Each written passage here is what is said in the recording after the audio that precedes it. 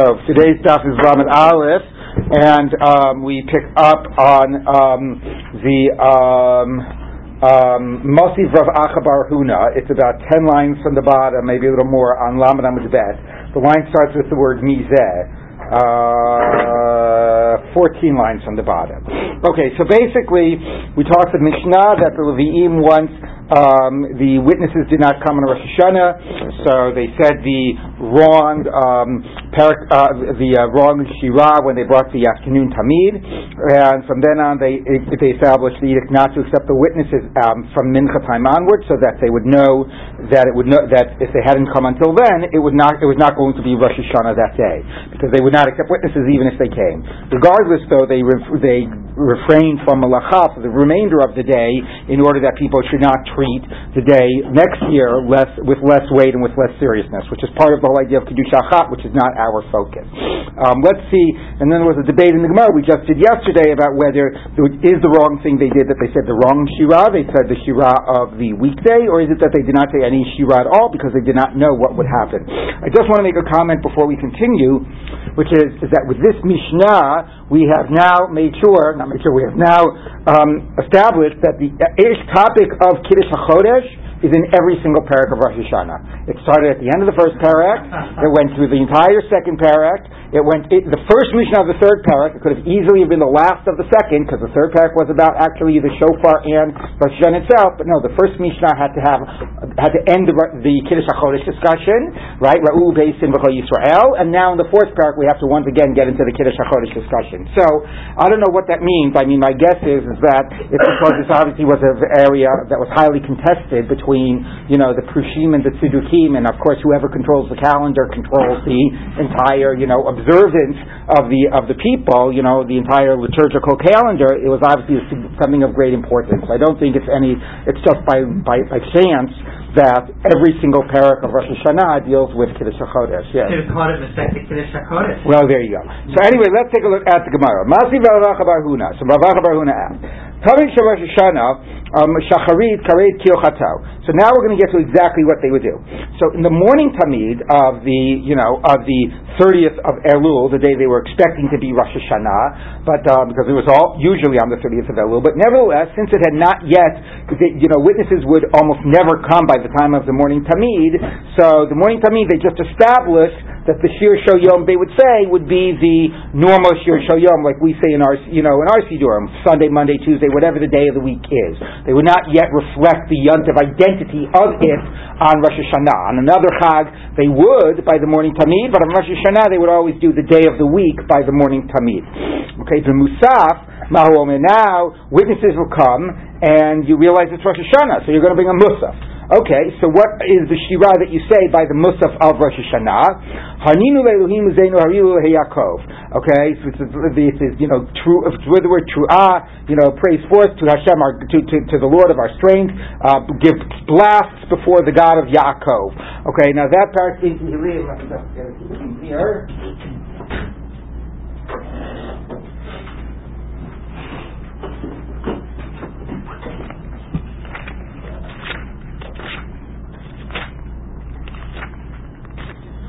Okay. Uzi Maus Nutov Kinur Na'in in Navel Tiku Bachodesh Shofar Bachesel Yom Chagenu Kichok Yishahu Nishpat Lehe Yaakov. So obviously the Mizmor that is often directly associated with Rosh Hashanah. That's what you would say in the Musaf. The Mincha Mahu Omer. Now the Mincha, again, now you realize it's Rosh Hashanah. The witnesses came. What is the Shir Shoyom you say at the Mincha? At Mincha. Kol Hashem Yachil Midbar. The voice of God will cause the wilderness to tremble, because that also is a mizmor that has a lot of idea of voices and sounds and kol, as in kol shofar. So just to give you a sense, Kol Hashem alamayim, elok alayim Hashem alamayim rivim, Kol Hashem bakorach, Kol Hashem badar, Kol Hashem shover zim, Vayishaber Hashem et arzei avanon, Vayikidin kohego, Kol Hashem chotzev ravzeish, Kol Hashem yachil midbar, etc. Kol Hashem yicholel ayalot.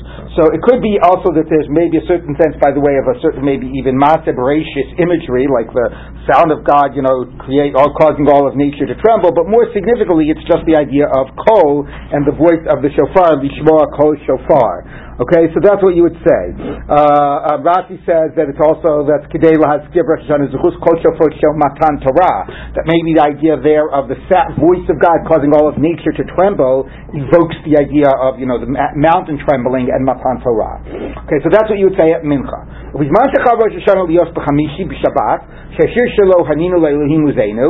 about when Rosh Hashanah falls out on Thursday? So which, by the way, does not happen for us. Lo adu rosh. Okay, but let's say Rosh Hashanah falls out on Thursday. I'm sorry, Thursday. I'm sorry, it doesn't fall out on Friday, right? I'm sorry. So if it falls out on Thursday, right, which does happen for us. There you go, right? That's why you get all those 3-day yontovs in Tishrei, exactly. Okay, so when Rosh Hashanah falls out on Thursday, so the Shir Shayim of Thursday is Harinu Le'Elohim Uzeinu, which is what you would have said in Shachris, because in Shachris you say the normal day of the week Shir Shayim. So you don't want to say the same Shir Shayim in Musaf, because that would be the shir you would normally have as a Rosh Hashanah shir. But if you said it in Shachris, what are you going to say in Musaf? So Shashir Shelo Haninu Limuzenu Loya Omer B'Shachrit Haninu B'Nei Shechozer V'Kofel Etzaper. So rather, no, you're going to keep Musaf the way it is.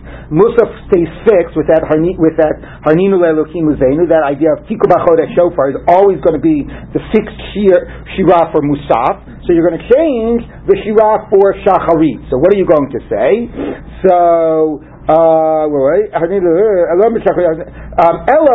What do you say in Shacharit instead? I have removed the bonds, I've removed from him the bonds. Now, of course, the problem is that that's the exact same parak as Harninu Le'Elokim Uzeinu. Right. Okay? But the point is, they would divide the parak into two halves. So since again, and part of that, even the part that does not mention Tiku B'Chodesh Shofar, but the thing that speaks about removing the bonds and Aegis Yehosei Samo B'Tzei Eretz Mitzrayim, when Joseph went over the land of Egypt, was freed and was ruler of Egypt, it's understood that on Rosh Hashanah, right, Yosef was freed, if you remember that earlier discussion in the first parak. So what you do is you divide the parak into two halves. The Musaf you keep as the fixed, which is the Tiku B'Chodesh Shofar, which is what you want to be having for Musaf of Rosh Hashanah. The Shachris, which normally would be the exact same, you say the other half of that parak. You want it to be different, but you're going to say the other half. You won't do a repeat, you'll say the other half. So in the morning you say the second half, which talks about Yosef being freed, and in Musaf you do the first half, which talks about Tiku B'Chodesh Shofar. Okay, now, that's all very nice if you know by Shachris that it's Rosh Hashanah. But let's say you don't know yet by Shachris it's Rosh Hashanah. So by Shachris you said the normal Shir Shayom of Thursday. Mm-hmm. So then what are you going to do? What's going to happen at Musaf? So the Imbo Eidim Acher Tamish Shachar, the witnesses came after Shachris. So for the morning you already said the Thursday Shir Shayom, and you already said Tiku B'Chodesh Shofar. Then Omer Haninu. So then you're going to repeat it in Musaf. You will have it. You will do it twice. Even though you're going to repeat it. Okay, so you get the idea. So you have here, right? I don't know if any of these work because they've been left uncovered. I don't know what the person decided. Okay, so Shachris, you say Shir Shayom, the normal Shir Shayom. Musaf, you say the Haninu, right, which is the Tiku B'Chodesh Shofar. And Mincha, Tami Shalbein Harbayim, you say Kol Hashem B'Koach. Okay? So that's what you do.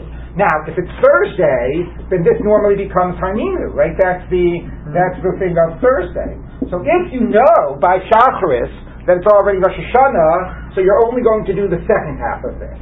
You're only going to do the Aegis the Yehosei Sama, which is because of the Yehosei, because it's also the second half, but that you'll do the second half, and here you'll do the first half, and Shalom Al Yisrael. This is relevant because of Tiku B'Chodesh Shofar. This is relevant because Yosef was Yafim Beis Hasur.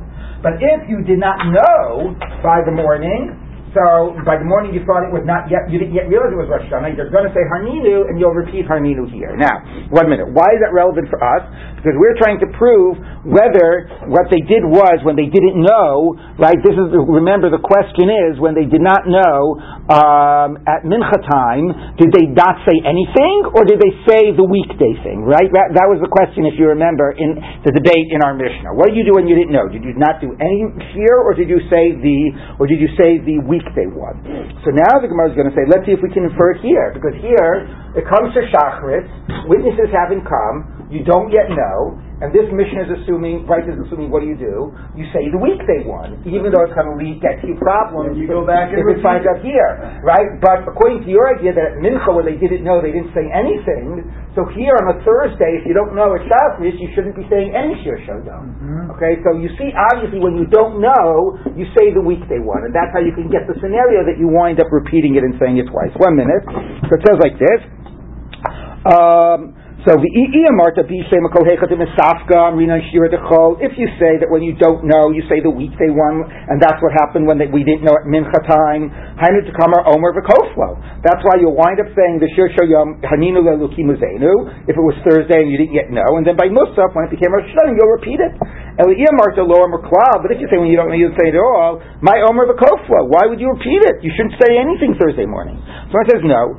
Shani Hasam Deshir Diyomehu. No, that's different. Because here, right, the general practice on Shacharis was to say the Shir Shayom. That's what we did even when we knew it was Rosh Hashanah, right? Even in a normal day, let's say the witnesses came in and we knew it was Rosh Hashanah, Shacharis we said the Shir Shayom. If it was Sunday, Monday, Tuesday, Wednesday, Friday, or Shabbos, we would always say the Shir Shayom even when we knew it was Rosh Hashanah. The only thing was, when it was Thursday, Rosh Hashanah, we didn't want it to be a repeat.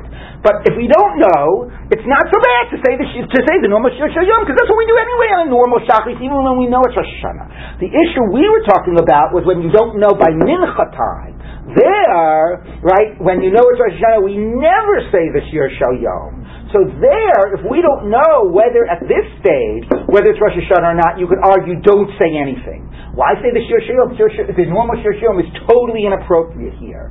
So here, maybe when we didn't know, we didn't say anything, rather than saying something totally inappropriate. But here, if we don't know, fine, we'll do the normal Shir Shayom. It's what we normally do anyway, even when we know it's Rosh Hashanah. Okay, yes, Charlie. How could you know that it's Rosh Hashanah in time for the morning Tamid, because it's given before sunrise? And the court wouldn't be examining witnesses that early. Yeah, but I don't know. Maybe everybody saw it the night before, and you told them to hold off on the morning Tamid so you could finish processing it or something. Or maybe you accepted the witnesses very quickly before they got to pouring the wine, because you would only say the shir by the wine. Mm-hmm. But it is a good question. It would be very, very rare that you would know here, and that's basically anyway the point. Here we always say the shir yom. We basically never know at this stage it's Rosh Hashanah. So to say we're just going to say the normal shir yom is not. It makes sense. Whereas by Mincha, since you always, or almost always by then know it's Rosh Hashanah, and we never say the weekday Shir Shayom when it's Rosh Hashanah, there if we don't know, maybe we'll just say nothing. So you can't prove based on what you don't know if you don't know here, where we'll do the standard thing to tell you what you do when you don't know here. There we might do nothing, yes. This is before they decided not to accept witnesses at Mitzvah? Yeah, we're trying to figure out in that pre-Takana period, what did they do wrong that one time they did it wrong? Did they not do anything, or did they say the wrong thing? Okay, let's just continue a little bit, okay? Tanya, we tell the Brayta, Rabbi Yehuda Omer Mishum Rabbi Akiva. Barishon Ma'omer. Now we get to sort of move beyond that question of exactly what their mistake was, and focus on just generally what was the Shir Shayom, okay? So this is the basis of our Shir Shayom. This is the basis, right, of it is in Talmud. That's good. Did you remember that? I know, but okay. Anyway, all right. So yes, it's a Mishnah Talmud. Let's take our right. Actually, there's a Mishnah that's very similar.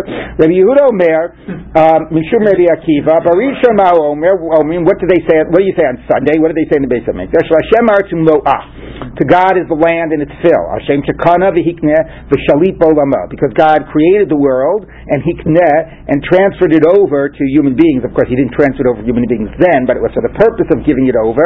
V'Shalit Bolama, and ruled over the entire world. So Hashem Art Umloa. It's interesting the word V'Hikneh there, because that doesn't seem relevant yet to the theme or to what happened on the first day of creation. What do they say on Monday? Gadol Hashem Umehulal Me'od. God is great and and much praised. Because He divided His creations, meaning He split, the waters above and the waters below, and He ruled over them. Now, what exactly that has to do with Gadol Hashem Umihulal Ma'od? Rashi says. Because it's a negative. The pasuk is about the end of the pasuk. There is what's the end of the pasuk about Bahar Kadsho? Hold on, it's V'Elokim Har Kadsho, in God's holy mountain. So somehow the idea of God being up on a mountain and dividing the rakia from the land somehow evokes that idea of the division of the rakia and the waters above the rakia and the waters below that happened on Monday. To rule from. Right. So he has a place to rule from. Right. It wasn't there before. Exactly. So there was basically a rakia. But Shlishi Hayomim on Tuesday, which is right when the earth brings forth the vegetation and the waters collect to make the ocean. Hayomim Elokim Nitzav Ba'adat El. God stands amongst the congregation of God. Hashem Shegila Aretz, He revealed the land. B'chachmato, v'hichin tevel la'adato. It rhymes a little bit here. You wonder if there was also, this was somehow liturgical as well. Even this descriptions. You hear these descriptions sort of are a little poetic. So He revealed the land and He prepared the dry land for His community. So that's ba'adat el. There's a sense of He made it habitable for people to live in. Edah. B'revi Hayomim, on Wednesday, which is the day that the luminaries were created, El Nekamot Hashem, God is a God of vengeance. Hashem Shabarach Chama v'Levana, He created the sun and the moon. Atili Para me'ovdehem, and in the end He's going to pay back those that worship them, the worshippers of the sun and the moon and the stars and the constellations. So that's a pretty funny thing to be associating with these things, which are so much about giving us, heat and light, and so and translating it through the lens of Avodah Zarah. And idolatry, exactly. Well, there is the pasuk in Varim, Asher Chalak Hashem Elokecha Otam L'chol Hamim Asher Tachas Kol Hashemayim. Yeah. Okay. V'chamishi Ma'omrim. What do they say on the fifth day, which is the birds and the fish? Haninu Elohim Uzeinu. Give forth song to God of our strength. Hashem Shabara Ofos V'Dagim L'Shabeach Lishmo. Because of all of the beauty of diversity of creature that praise God's name. Rashi says we praise God's name by seeing the diversity of nature. Again, that's a pretty weak tie-in. That whole pasuk, Eidos B'Yosei Samo B'Teis, all that means what that has to do with Thursday. There's so many Prokim and Tehillim that talk about praising God. And ones that more explicitly talk about praising God because of the beauty and diversity of nature. But isn't it praising of God specifically around moments of creation? Yeah. So where do you see that in the Shir Shal Yom of Chamishi? So where's the pasuk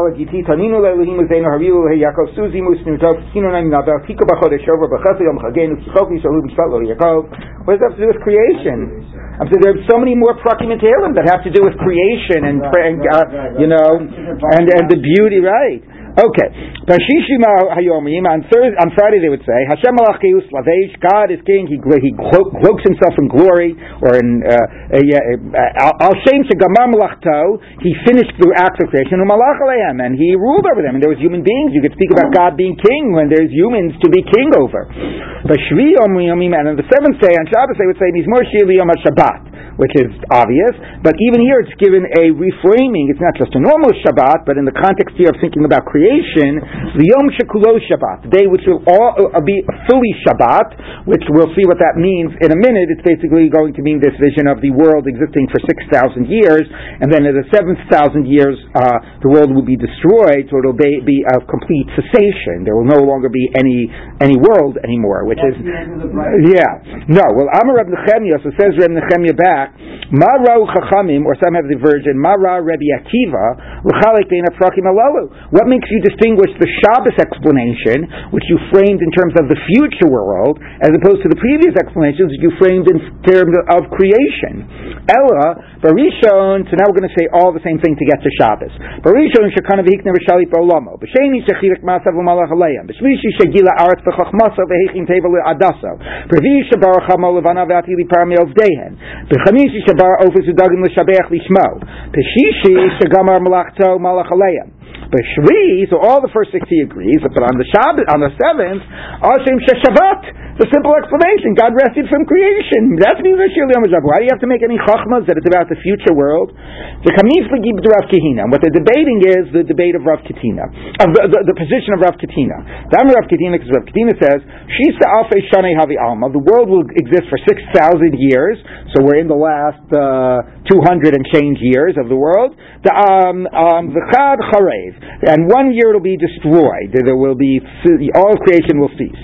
Shenamar v'niskav Hashem levado b'yamu. God will be lifted up alone on that day, and I give a day of God is 1,000 years. So that's what Rav Katina says. Abai disagrees, and he says Trei Charuv.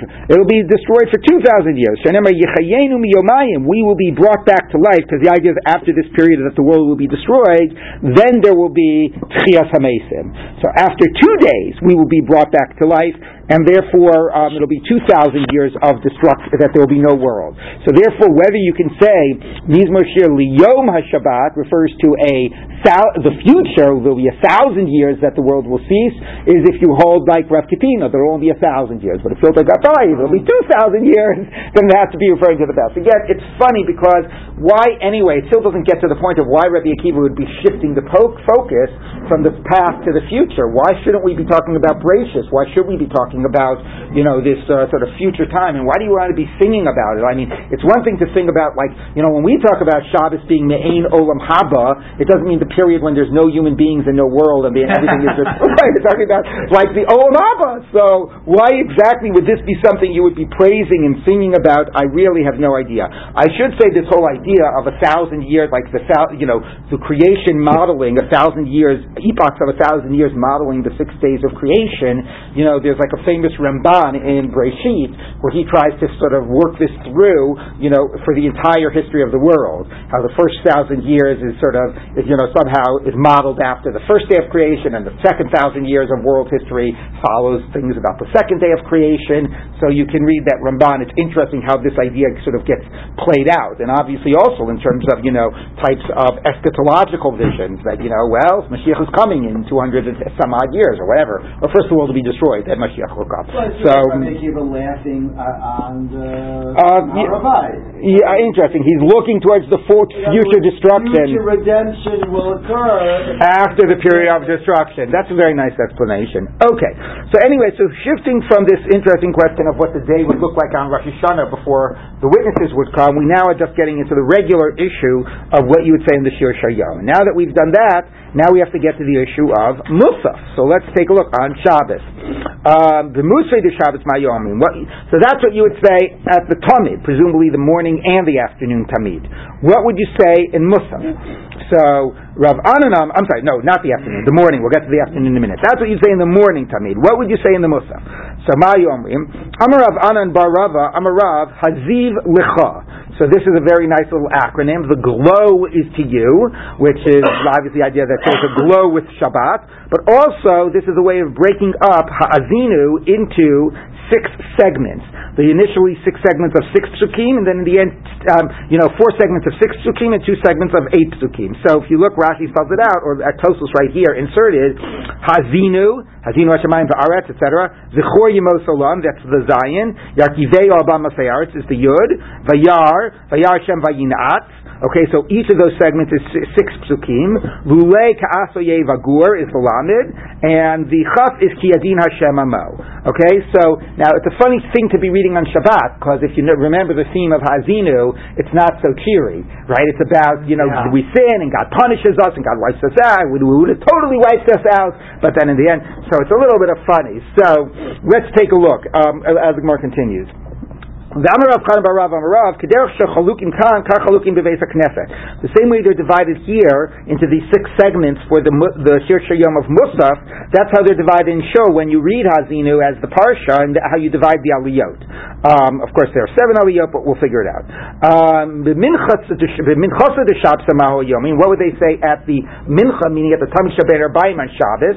So presumably on the normal korbanot on a weekday, you'd say the same thing you say said in the morning. But as we saw by Rosh Hashanah, at least on a Chag or whatever, you would say a different Shir Shel Yom in the afternoon. So what would they say? Now we know what they said in the morning. Mizmor Shir Leil HaShabbos. Musaf they would say Hazinu. What would they say in the Tamid Shabein Harbayim? So Amar Rav Yochanan Az Yashir Moshe by the which is the Shir Sayam. Umi Kamocha, and then Mi Kamocha, which is the second part of the Shir Sayam, the Az Yashir, and then the other Az Yashir in the Torah, which is Ali Be'er and Ulah, the Shir of the Be'er. Mm-hmm. So you wind up having is between Musaf and Mincha, all of the she wrote in the Torah gets said on Shabbat. The Shir of Hazinu and the Shir of Az Yashir and Ali Be'er and Ulah. Okay, but it's still quite funny because now we a little bit understand why you got to say Hazinu if you want to say all the Shirot. But still, Musaf, which is all about the identity of the Chag, I would much rather do that. I don't know, Shiras Hayam, let's say, or even Ali Be'er and Ulah. Leave Hazinu for the afternoon. It's still pretty funny because Hazinu is not the most uplifting of the Shirot in the Torah. So, Ibayalu, they asked the question. Hani Kulu B'chad Shab Sa'amilu. When you say that Hazinu is divided into 6 segments, and these other and Az Yashir and the other two into 3 divisions, would you say it on one Shabbos, all 6 segments for Musaf and all 3 segments for Mincha, and there'd just be different, music for each one or breaks in the music, in the singing? Or maybe it would be on a cycle of 6 Shabbatot. Each Shabbos a different segment of Hazinu, and a cycle of 3 Shabbatot, a different segment of the other Shirim. I've been saying Shirot. It's Shirim, right? Mm-hmm. Shirim. Okay. So Tashma, come in here. Titania Amr Reb Yossi, Ad Sharishona Omeret Achat. Reb Yossi says by the time the first, meaning Musaf, has gone through the cycle once, you've gone through one cycle of the Musaf of Hazinu. Shniya Choser Shtayim, the Tamid Shabein Harbayim has gone through 2 cycles. So clearly that means that you are doing it one unit a Shabbos, right? So after 6 weeks, you've gone through one cycle of the Musaf, and you've gone through 2 cycles of the Tamid Shabein Harbayim. So it's not talking about that you would just you would divide the music, but you do the whole thing. No, you would actually do only one segment per Shabbat. Okay, so again, it's pretty funny. That means on a particularly given Shabbos, what you could be saying in the Musaf would be Vayar Hashem Vayinatz Nikas Panavu Pnosam Vayomer Asira Panayim, where it's very bizarre, right? That you're not even saying the whole Hazinu. If you said the whole thing, at least you get a little context. It's a little more positive at the end. I do find it very strange that you would say Hazinu. That would be what you'd say at Musaf, and that you would actually even say just a few psukim, which could be very negative. Yes. I was going to say, the reason why there's 6 and why, even though there's 7 Aliyah is not part of the Right, it's not part of the Shirah. Yeah, right. Correct. The 6th of the Shirah, and then the 7th is after the Shirah. That is correct. Okay. So now we know what you would say on Shachris, what you'd say at Musaf, and what you would say for Shabbos, what you would say at Mincha. And the same way it sort of follows the pattern here, like we said by Rosh Hashanah, you would say one thing at Musaf, and then what you'd say at Mincha would be different than what you would say at what you would say here. Okay? Yes. Claire, could you take a question about the Musaf itself? Can I take a question? Yeah, because we sort of dealt with this yesterday. What? So they're not sure whether they can give the Musaf or not. Yeah, so we said yesterday that Tozu said that they would do the Musaf after the Mincha. When they did not yet have the Takana, right, they would do the Musaf after the Mincha. I was wondering why 19 of the 21 Musaf animals are olot. Yeah. So couldn't you give the T'nai? Yeah, Tozu suggests that possibility too. Oh, okay. Okay, yeah. Okay, so let's take a look. Okay. Amar Rav Yehuda Bar Idi Amar Rav Yochanan. Eser Mas'ot. Now that we're talking about, so now we move from what they used to do in the time of the Beis Hamikdash, but then of course the shift was also that then there was a Chorban Abayis, and Rav Yochanan Zakkai switched it and said now we can accept witnesses. So now we're going to sort of shift gears into the Chorban Abayis. So said Rav Idi Amar Rav Yochanan. Eser Mas'ot Nasa Shechina. The 10 travels. The Shechina moved or departed like 10 degrees of slowly departing from the Beit HaMikdash at the time of the Chorban Abayis. This was based on Psukim and Bayis Rishon. Ukenegdan Galsa Sanhedrin Mishmikrai, and that you learn from verses. Ukenegdan, and parallel to them, Galsa Sanhedrin, the Sanhedrin was exiled from its place in the Beit HaMikdash during the period of the Chorban, and that we know Migamara from tradition. Let's take a look. Nasar Shechina Mikrai. We know it from verses. Mikaporos the Kruv. It went from being on the cover of the Aron to the cherubim that were, now the cherubim were actually molded on the cover, but you could say it goes from like the space between the wings over the cover to be like maybe on top of the wings. But also Rashi says, in the Mikdash of Shlomo, they had these huge statues of Kruvim, on the ground. So it went from over the Aron to atop of one of the statues of the Kruvim. Mikaporos the Kruv, from one of the Kruvim to another Kruv, from one Karuv to the next. But obviously, this is very, it's not anthropomorphized, but very, talking about it in like a physical sense. But that's what you get in the Torah. The sense of God's presence, it appears in a cloud, and there's some physical expression of the Shekhinah, and therefore this thing is moving. It's on the move. It's in exile. The mikruv lemiftan, from the kruv to the threshold of the where the Heichal, either goes to the Ulam, or more likely where the Ulam, the threshold of the Ulam, which is like the entrance hall, goes into the Chatzer, right? So the basic sort of structure, right? You've got your Heichal, right? This is the here, right? Then you've got the Ulam. All of this is roof.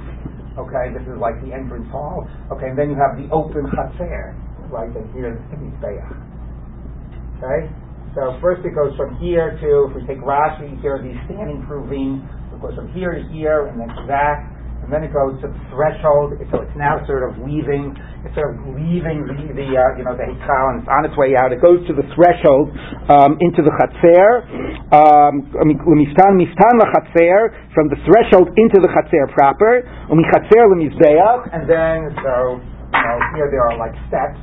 So it's on the threshold here, and then it goes into the Chatzer, and then from the Chatzer it goes onto the Mizbeach.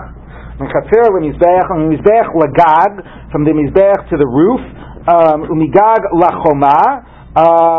So there's a question here exactly the Girsa, but anyway, so which roof are we talking about? Rashi says, where's Rashi?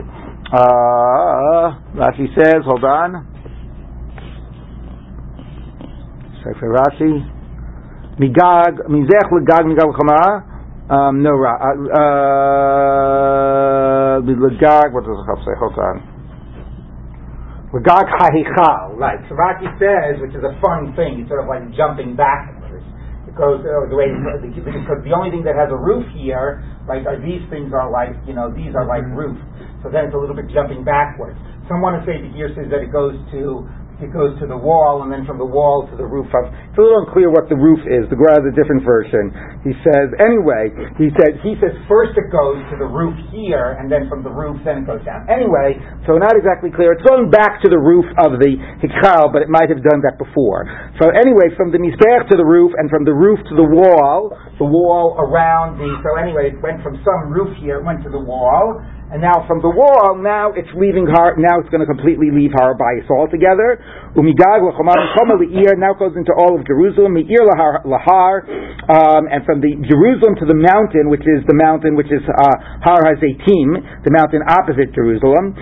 Umehar l'midbar, and from there it goes into the wilderness, Midbar Yehuda. Umimidbar altav yash rabim komo, and once it left the wilderness, the Shekhinah went and dwelled in its place in the heavens, and left the earth completely. I will go back to my place. I don't belong here on earth anymore. Going back up into the divine realm. And now we're going to show how we get this from Sukkim.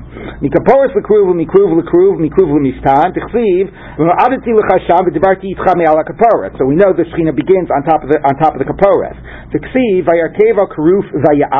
God rode on a cherub and he flew. Some take out that verse because that's not in the context of the exile of the Shekhinah. But another verse says, the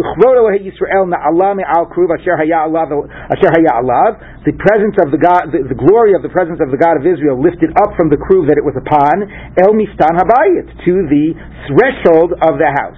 So there you see it somehow, even just by that pasuk, it usually was on the kaporet, but now we see it was on the kruv, and we see that it went from the kruv to the threshold. By the way, these psukim are taken from all over the place, so it's not like the psukim make it clear this exact progression. This was how Chazal wove together different psukim to explain this type of a progression.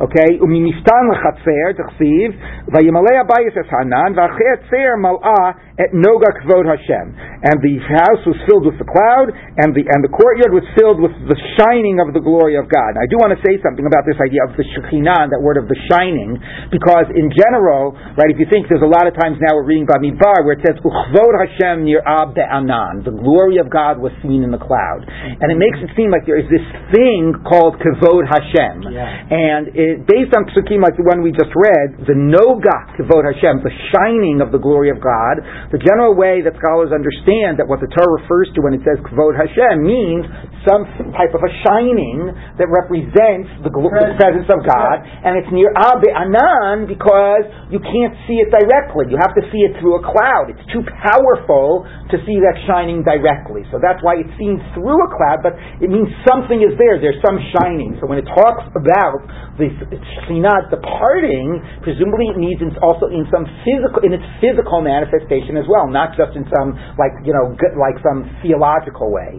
And therefore the actual shining, or maybe that was enveloped in a cloud, is moving from these places and slowly going into exile. It's a light embedded in that's a nice point. Surrounding. Right. Okay, Mekatel Mizbeach, and from there it goes to the altar. T'chsiv Ra'isias Hashem nitzav al Mizbeach. God was on the altar, so he's left the floor of the Chatzer. Mizbeach Gag. T'chsiv Tov Lashevet al Pinat Gag. It is good to sit on the corner of the roof. So better to, I'm getting out of here. Better to go up to the roof. Migag lechoma, from the roof to the wall. T'chsiv hiner Shem nitzav al chomat anach, that God was on the wall. Mechoma li'ir t'chsiv kol Hashem la'ir, the voice of God to the city. Yikara will call out. So it's calling out to the city, but somehow it's also like in the city. Okay, umeir lahar, and then from Jerusalem to Har Zeitim, d'chsiv vayal kvod Hashem me'al toch ha'ir, God, the presence, the glory of God removed from the midst of the city, vayamod al har, and it was stood on the mountain asher mikedem le'ir, to the east. So it's Har Zeitim. Mehar lamidbar, and from the mountain to the wilderness, d'chsiv tov shevet there's midbar, better to dwell in a land in the land of the wilderness, rather than to dwell among like sinning people is the idea. And from there it went to its place. I will go back to my place. So this is very poignant, like this idea about just the fact that it just brings the powerful image of God departing and God leaving the earth and what that means. The presence of God on the earth, and now it's no longer there. And when you sort of describe it in stages, I think it makes it more powerful and poignant than if it was just like all of a sudden. But it's also powerful and poignant in the sense of God's desire to hold on and to still hope it won't have to be, and like the slow departure, the hope that it won't have to happen, and that sense of God always hoping for us to do tshuva and not to have to leave, which is the next line, which the Gemara says like this: Rabbi Yochanan Shisha Chadashim nit'akva Shechina liYisrael b'Midbar. It waited for 6 months. Sheman yachziru b'tshuva. Maybe we would do tshuva and it would not have to leave. Kivan shalu chazru. Once we did not do tshuva, Amar, God said, Shechina says, Tipach atzmam, let their bones be blasted. Shenemar ve'inei rishayim tachlena, the eyes of the wicked will waste away. Umanos avad minahem, and escape will be lost from them. V'tikvasam mapach nafash, and their longing will be like an emptying of the soul, or a blasting of the soul, which means that you long for something and it doesn't happen. And God says, "To heck with you! I waited 6 months, goodbye, and I'm out of here." But again, that idea of waiting. Look, also the Torah is constantly about hashocheni tam betoch tumotam, that God knows that we sin, and God still has agreed to dwell among us. And here the point is that the sin got so much that God could not maintain being among us with the sin. But even so, that desire to still be among us, and the slow departure, hoping we'll do tshuva, it's just a very, very powerful image. Yes? These verses were not written in the right chronological I said that. I said these are all over in the Gemara. It's not like they're in the verses. It's the rabbinic read of weaving together the verses to tell this story. Okay, so now the Gemara says like this. Ukenegdan galta Sanhedrin miGemara. And similarly, at the time of the Churban, the Sanhedrin went in exile, and that we know from tradition. Milishkas Hagazis l'Chanut. They went from the Lishkas Hagazis, which was a chamber that they had, in the Azara, in the courtyard, and they went from there to the Chanut, the stores. Anybody knows in Jerusalem? They have the Cardo. They show you the stores that they had that were lining at the bottom of Har Bayis. So that's where they moved. They moved to the bottom of Har Bayis. They took up a storefront there. Okay? Umechanut Yerushalayim, and from there they moved into more central Jerusalem. Yerushalayim Yavne. From Jerusalem they went to Yavne after the Churban Abayis. That was the Reb Yochanan ben Zakkai story. Umeyavne Usha. Then they went from Yavne, they went to Usha. Why did they leave? So if you look at Rashi says, Kishahaya Hanasi Dar Bo Kivin Shaisa Sanhedrin Imo. The Sanhedrin would follow the Nasi. So when the Nasi decided to move to Usha, the Sanhedrin went with him. Umei Usha Yavne, and then they went back to Yavne. Yavne Usha and then back to Usha. So the Nasi kept on moving back and forth, whether it was Rebbe Gamliel and then his son Rebbe Shimon. So the Sanhedrin moved back and forth. By the way, using the phrase exiled doesn't work so well here, right? Because it's not like a sense of slowly detaching and departing. You're out of Yerushalayim, and now you're just moving around to wherever the Sanhedrin is. So it's not the exact same sort of narrative as exile once you're in this stage. Umeyusha l'Shifram, which was the next place that the house of the Nasi was, Umeshifram l'Beis Sha'arim, right? We know Beis Sha'arim, right? And they've done these excavations in Beis Sha'arim that they have about, the Nasi's house, right? Isn't that where they have those extensive excavations? Yes. Beis Sha'arim? You see the sarcophagi. Right, exactly. Okay, Umi Beis Sha'arim with Tzipori, and then they went to Tzipori, Umi Tzipori with Tveria. All of these were where the Nasi's house moved, and the Sanhedrin would move with it. Umi Tveria Amuka Mikulan. And Tveria is lower than them all in terms of just physical depth. Shenemar, right? It's below sea level. V'shafaltam me eretz tidabri, and you have been brought low, and you will speak from the land. Now that maybe is to help fit in to the exile imagery. That at the end of the process they're very, very low. Because otherwise, after you've left Yerushalayim, what exile is it? It's moving around, but is it more exile than before? Anyway, but still the imagery is obviously they're no longer in that fixed, established place. It's constantly, moving and in transition. Now I want to say something about this. When did this happen? So obviously this happened in the time of the Bayit Sheni. It's all about where Rebbe moved and Rebbe Shimon and Rebbe Gamliel and the house of the Nasi and so on. What? Post-Bayit Sheni, right. But as before the Bayit Sheni was destroyed, they moved out of the Lishkat HaGazit to the Chanut and then to Yerushalayim, and then after it was destroyed, they left from Yerushalayim to Yavne. So it's interesting for a moment to consider the parallel that the sense of exile that occurred in Bayis Rishon was an exile of Shechina. Exile that occurred in Bayis Sheni was an exile of the Sanhedrin.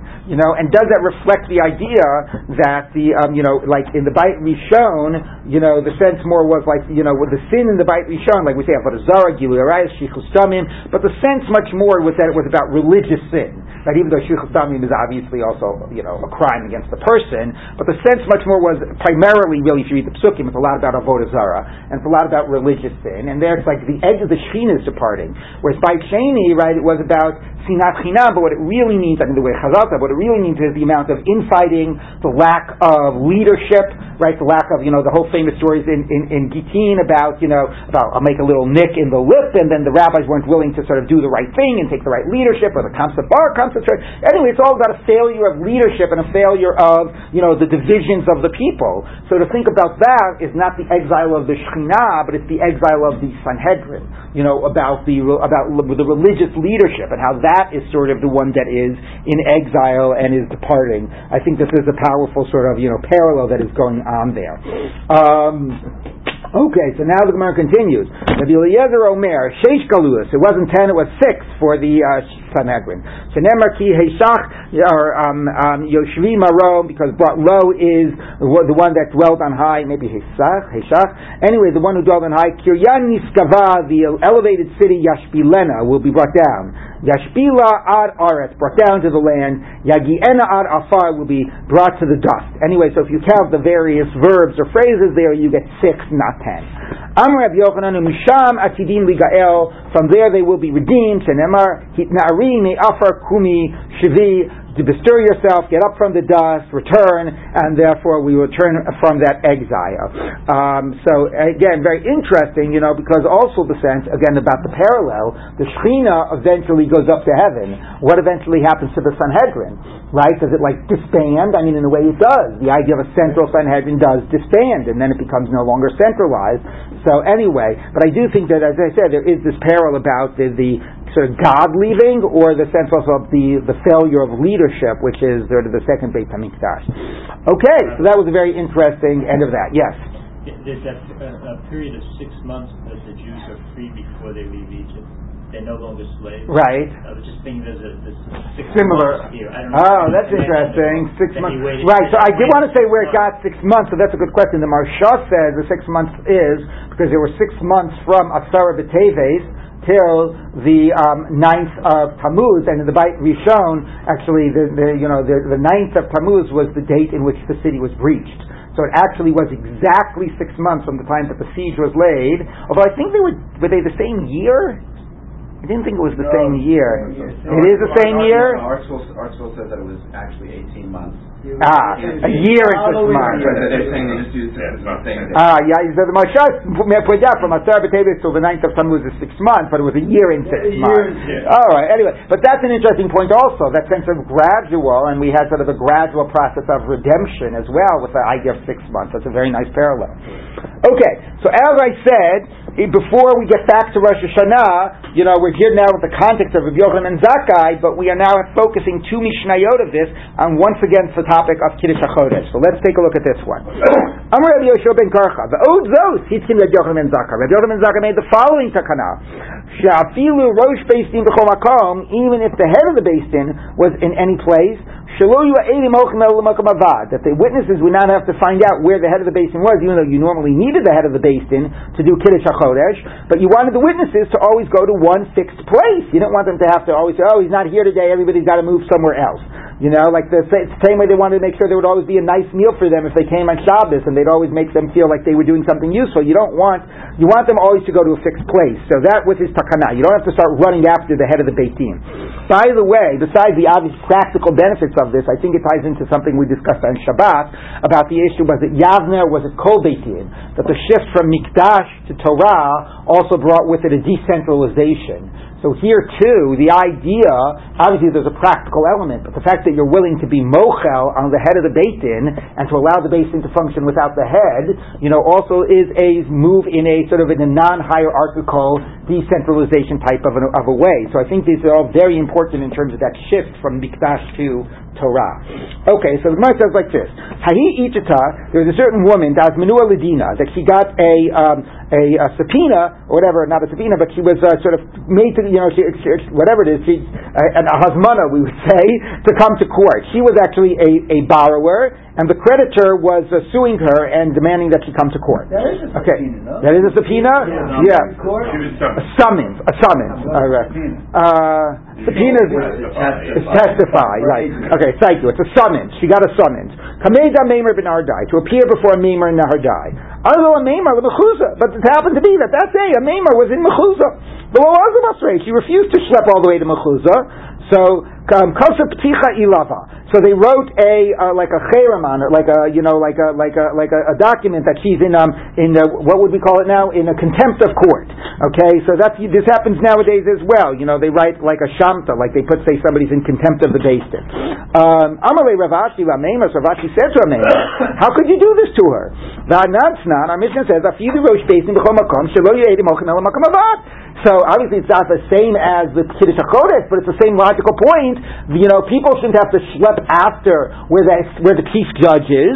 They should just go to the fixed location of the court, and if you're not there, somebody else will deal with the case. So it seems like a very reasonable argument. Amalei, he said back to him, Hani milin Edith HaChodesh. That's for testimony for the wound, because if you make them say, oh, you all came, but he's not here, next month they're not going to bother coming. And that's the same idea we had, earlier about the Seudah and about, all those other things that they did for them.